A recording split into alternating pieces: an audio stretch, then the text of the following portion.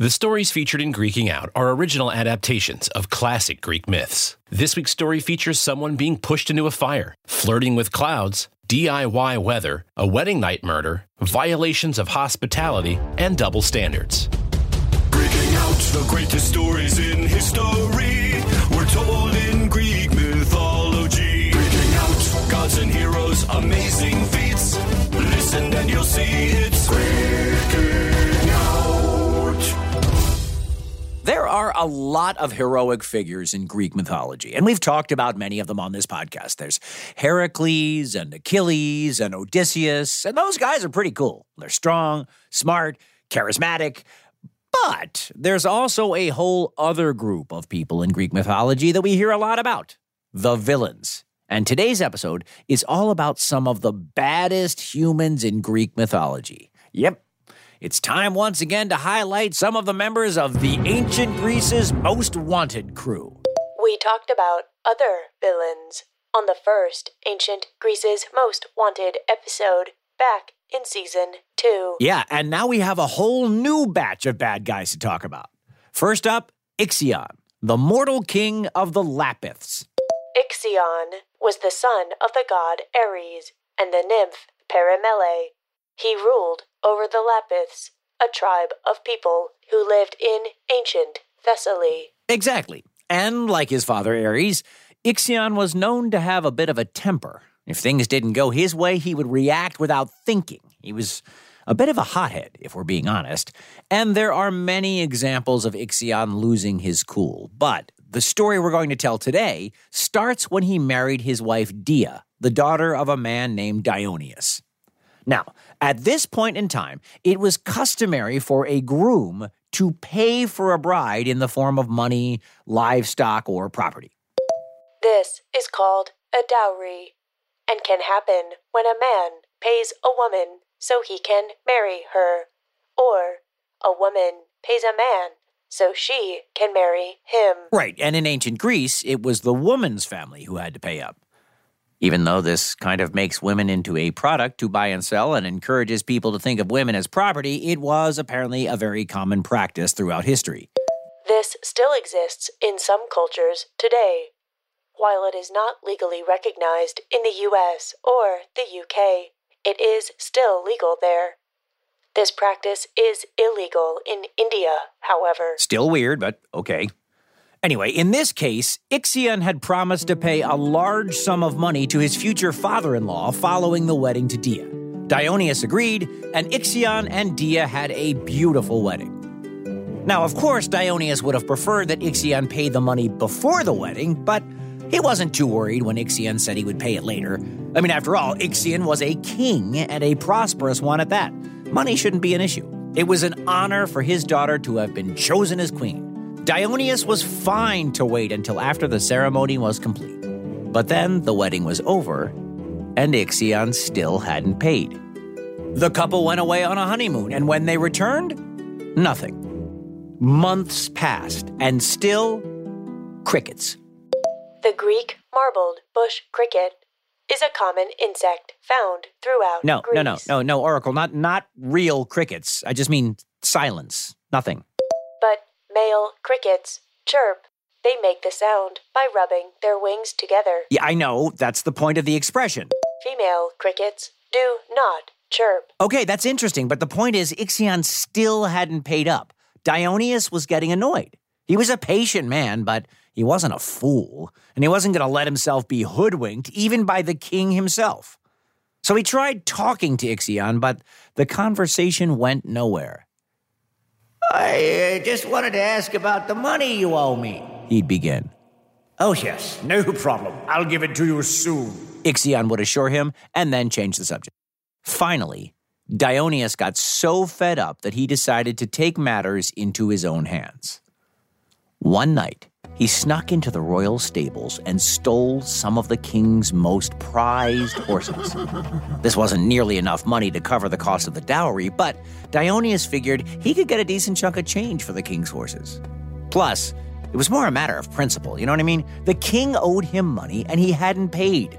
Dionysus wasn't going to let that go. He wouldn't be taken advantage of, even by the king himself. He figured the horses would just serve as a reminder, a gentle nudge, if you will, that Dioneus wasn't just going to drop the matter. Ixion needed to settle his debts. But of course, Ixion didn't see it that way. He was enraged. How dare Dioneus steal his horses? He would not tolerate such disrespect, even from his father-in-law. Ixion actually had a fair point. I mean, stealing wasn't the answer to this problem, and Ixion was king after all. Some respect was due there. So if Ixion had decided to arrest Dioneus or sentence him to jail time or whatever, I'm sure this wouldn't even be a story we're telling today, but he didn't do that. What he did was worse. Way worse. He decided to invite his father-in-law over for dinner. And not just your typical dinner. This was a full-blown feast, complete with delicious food, talented musicians, and a massive fire to keep them warm and protected from the winter's chill. When Dioneus arrived, Ixion was the perfect host. He insisted that his guest had plenty of food and drink, and he sat by his side and talked all night long. He even apologized for not paying the dowry earlier. I know you have waited a long time, he said, but I promise you will get what's coming to you. That doesn't sound good. Yeah, you're right about that, Oracle. When Dioneus was finally ready to leave, Ixion walked him out. They stood by the fire in front of the palace doors and shook hands. Ixion leaned in close and whispered in his guest's ears. No one steals from me and gets away with it. Enjoy your payment. And with that, he pushed Dioneus straight into the fire. Well, people began to scream and rush over to help, but Ixion refused to let anyone save Dioneus. I am king, and this is the punishment I see fit. If anyone helps him, they will suffer the same fate. Now, obviously, pushing someone into a fire is never a good thing. But inviting someone into your home and then pushing them into a fire is especially bad, especially in ancient Greece. The Greeks greatly valued hospitality. They had several rituals and practices around making guests feel welcome in your home. And I'm sure none of them involved pushing anybody into a fire. I can confirm the validity of this statement. And to make matters worse, Ixion didn't push just anyone into the fire. He pushed his father-in-law, his own kin. The Greeks also valued family. The family structure was an integral part of Greek society. Deliberately causing harm to your family was seen as a great crime. The Lapiths were outraged that Ixion would do such a thing, even if he was their king. They rebelled against him and forced him to abandon his throne. Ixion couldn't believe that his people would dare rise up against him, but they did. And when he realized that he had a full-blown rebellion on his hands, he ran away and lived as an outcast. Word quickly spread about what Ixion had done, and no other city would take him in. Suddenly, Ixion went from being a powerful king to a wanderer who relied on the kindness of others to survive. One day, he dropped to his knees and prayed to the gods for help. Oh, mighty Zeus, please have mercy on me. I see the error of my ways now, and I will never make the same mistake again. Please, help me. Now, for reasons that aren't exactly clear, Zeus felt bad for Ixion. I don't know, maybe he thought the guy was really sorry. Maybe he saw a little bit of himself in Ixion. Maybe he simply wanted to do a nice thing, but for whatever reason, Zeus decided to invite Ixion to live on Mount Olympus. This is what today's society would refer to as an upgrade. Yeah, that's royalty 3.0 right there. But this proved to be a mistake. Ixion's arrogance returned quickly, and he once again believed he was entitled to whatever he wanted. And unfortunately, what he wanted most of all was Hera, the queen of the gods and the wife of Zeus. Now, if you've been Greeking out for a while now, you know this probably isn't going to end well for Ixion. Zeus was very protective of Hera. Yeah, and when he realized Ixion had his eyes on his wife, he was furious. How dare he! I saved him from a horrible life. I invited him to live on Mount Olympus with the gods. and he repays me by making goo-goo eyes at my wife? But instead of just kicking Ixion out or, striking him down with a thunderbolt or whatever, Zeus decided to test Ixion to see just how far he would be willing to go. Would he really betray Zeus if given the chance? Or was he just showing off to impress the goddess? So Zeus decided to make a fake Hera out of a cloud. I know, that sounds kind of weird, but he's Zeus. He can do these types of things. And the fake cloud Hera looked exactly like the real thing. There are 4 main types of clouds: cirrus, cumulus, nimbus, and stratus. It is unknown which type of cloud Zeus used to create the replica of Hera. Yeah, they really don't write those kind of details down.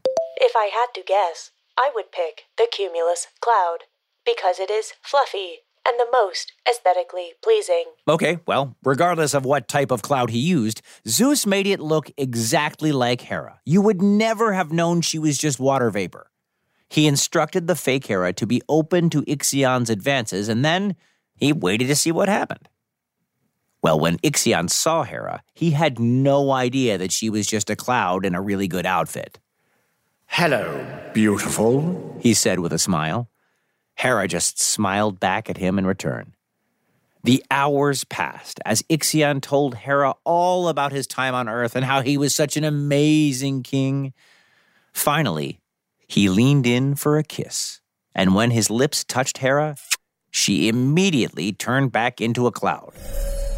What's happening? Where did she go? He cried. But that was the least of Ixion's problems. Zeus appeared in a rage. That isn't Hera, you arrogant fool. Do you actually think Hera would ever be interested in the likes of you? How dare you insult me after all I've done for you? Get out!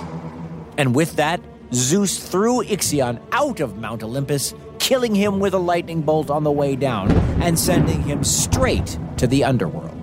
But even that wasn't enough punishment for Zeus. He was still furious at what Ixion had done, so he ordered Hermes to go down into the underworld and send Ixion further into Tartarus, where he was tied to a spinning wheel that was on fire. Ouch. Then Zeus ordered the wheel to never stop spinning, and it continued to do so for the rest of eternity. Some myths claim that the only time the wheel stopped spinning was when Orpheus came down to the underworld and played his lyre. Interesting, but that's still a lot of spinning. It reminds me of one of those non-stop spinning carnival rides, There are many spinning carnival rides that can produce a nauseous type feeling, but none involve the use of fire. At least, not on purpose. Yeah, that's probably not a good thing. Listeners should know by now that insulting the gods is never a good idea. But even worse was violating the sacred oath of hospitality that a host and a guest make to each other. And when you are violating an oath in front of Zeus, that's just downright dangerous. Danger aside, we're going to take a little break. We'll do a commercial thing, and we'll come back on the other side with more of ancient Greece's Most Wanted right here on Greeking Out. Okay, that was a nice little break. We're back. Ancient Greece's Most Wanted, continuing on with a fella named Salmoneus. Salmoneus was a king and ruled over the kingdom of Salmonia. His name is spelled like the word salmon. Incidentally, salmon are one of the healthiest fish that humans can consume. They are high in protein and omega-3 fatty acids. Okay, but let's not get too deep into the salmon lore here, okay? There's a whole story to tell that has nothing to do with fish. But I have so many interesting salmon facts. Did you know there is something called a salmon cannon? You know what? I don't care. It doesn't matter because, hold on. A salmon cannon? Now, is that like a cannon that fires salmon, or is it like a cannon that's made for a fish that, actually, it doesn't matter. Forget it. We got to focus on the story. But I will need details on that later. Anyway, Salmoneus wasn't the best king. He was rude to his subjects and didn't really care at all about their well-being or the prosperity of his kingdom. But the real trouble with Salmoneus was that he was arrogant. He thought he was the best king of all time. He thought he was even better than the gods. Salmoneus was so convinced of this fact that he ordered the people of his kingdom to worship him with the same respect and reverence that they did with the gods. This was kind of weird, but, the people went along with it as best as they could. They left him offerings and included him in their daily prayers. Salmoneus has some Akhenaten vibes. Yeah, he does. But even with this, Salmoneus wasn't satisfied. I am just as powerful and important as the gods, he declared. Why should my people bother with worshipping Zeus when I am just as powerful? This is empirically false. Zeus was undeniably more powerful than a mortal king. Very true. And the gods don't like to have their power diminished. They thrive on things like respect and reverence. What Salmoneus was doing was the complete opposite of that. But it actually gets worse. He decided that any offering left at the temples for the gods should be given to him instead. So every night, his guards would pack up what the people had left for the gods and deliver it to Salmoneus. Now, this kind of arrogance really got to the gods. Are you going to do something about this? Athena asked her father. Do you want me to handle it? Oh, please let me handle it. I can handle it. But Zeus just shook his head. I want to see how far he's going to take this little charade. And as it turned out, Salmoneus was just getting started. When people began to beg him to let them worship Zeus, he was outraged. Zeus, what does he have that I don't? Well, he's immortal, for one, and, there's that whole lightning bolts and thunder thing, and... The people tried to explain. How hard is it to do that? He muttered. Lightning occurs when negative electrons in clouds rub up against positive charges, called protons, in the ground. Right, and it's kind of hard to manufacture that on your own. Hephaestus was said to produce the lightning bolts on Mount Olympus, but not much is known about the scientific method behind his manufacturing. Well, the point is that Salmoneus was not a god, so producing thunder and lightning was pretty much impossible to do. But that didn't stop the arrogant king from trying. He drove his chariot around and tied bronze kettles to the back to mimic the sound of thunder. Then he threw torches up in the air to act as lightning. That is an embarrassing attempt at weather. Yeah, it's pretty ridiculous, and Zeus thought so too. This guy has got to go. He's just making a fool out of himself now, and my lightning bolts look way better than that. Let me show him. And with that, Zeus sent down a storm of lightning, killing Salmoneus immediately and wiping his kingdom off the earth entirely. Now no one will ever remember the mortal Salmoneus, he said with a laugh. But they will remember salmon, a fish very low in saturated fats. Okay, thanks, Oracle. You are quite welcome. Moving on to our last story of the day, the tale of the Danaides. The Danaides were a group of 50 daughters originally of Egyptian descent. The name Danaides translates to the daughters of Danaus. Danaus was a prince of Egypt who believed he was entitled to the throne and would one day become king. But there was just one problem. Danaus had a twin brother named Aegyptus, and he thought he was entitled to the throne. Twins occur naturally in about 1 out of every 250 pregnancies.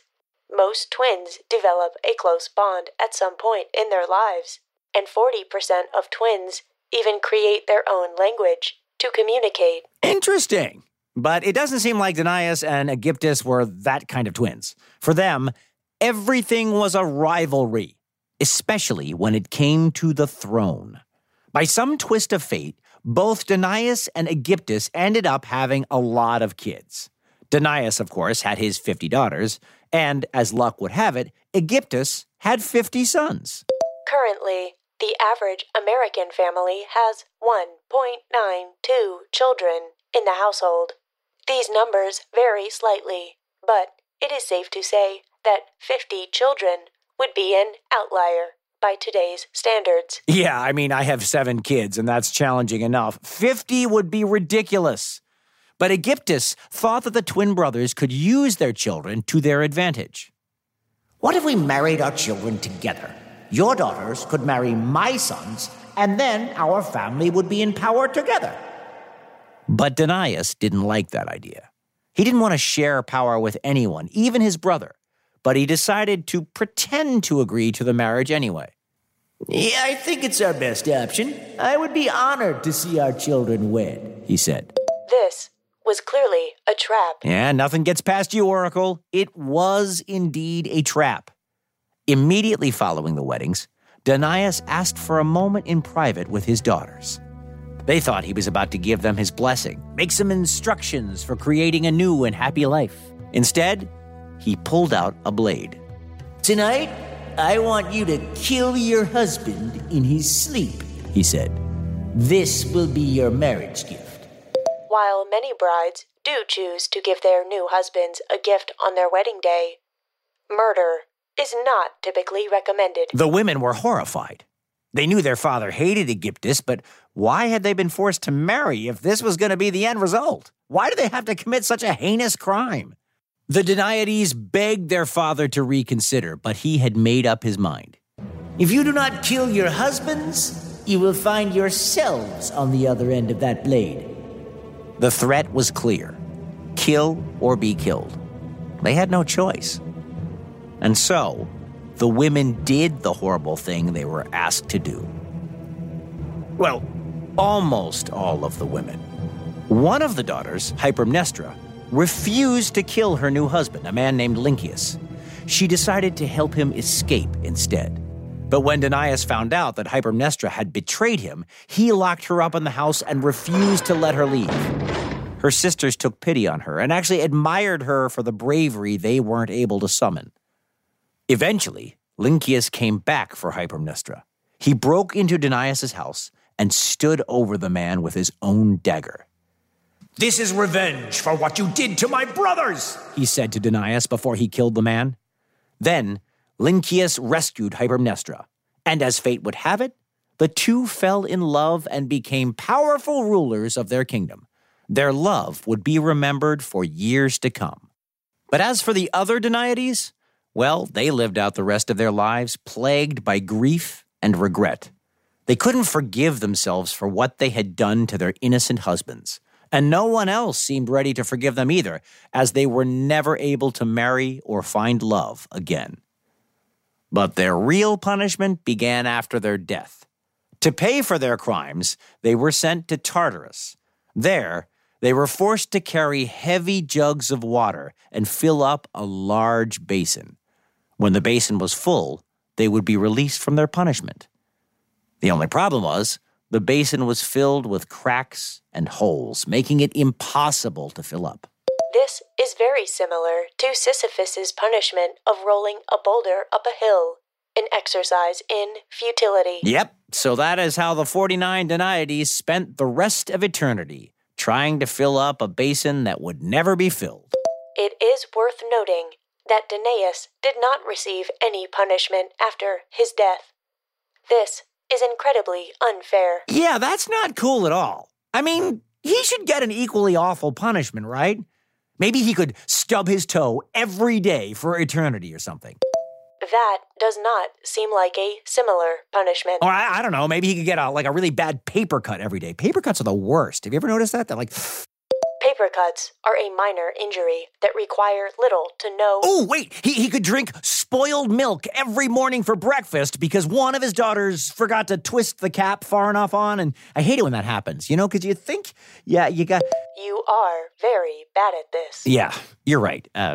Maybe I should just leave the punishment thing to the gods, but anyway, that brings us to the end of today's Roundup of Villains. Thank you for joining us for another season of Greeking Out. And if you happen to be going to San Diego Comic-Con this year, that's 2023, we are going to have a live show there with a brand new story. It's all a part of supporting our book that's coming out in September, so I hope we can see some of you there. Greeking Out. This episode was brought to you by The Sun and the Star by Rick Riordan and Marco Shiro. That's it for this season of Greeking Out. We'll be back in October with more stories from ancient Greece. Listen and you'll see it's Greeking Out. National Geographic Kids Greeking Out is written by Kenny Curtis and Jillian Hughes and hosted by Kenny Curtis, with Tori Kerr as the Oracle of Wi-Fi. Audio production and sound design by Scotty Beam, and our theme song was composed by Perry Grip. Emily Everhart is our producer, and Becky Baines is our executive producer.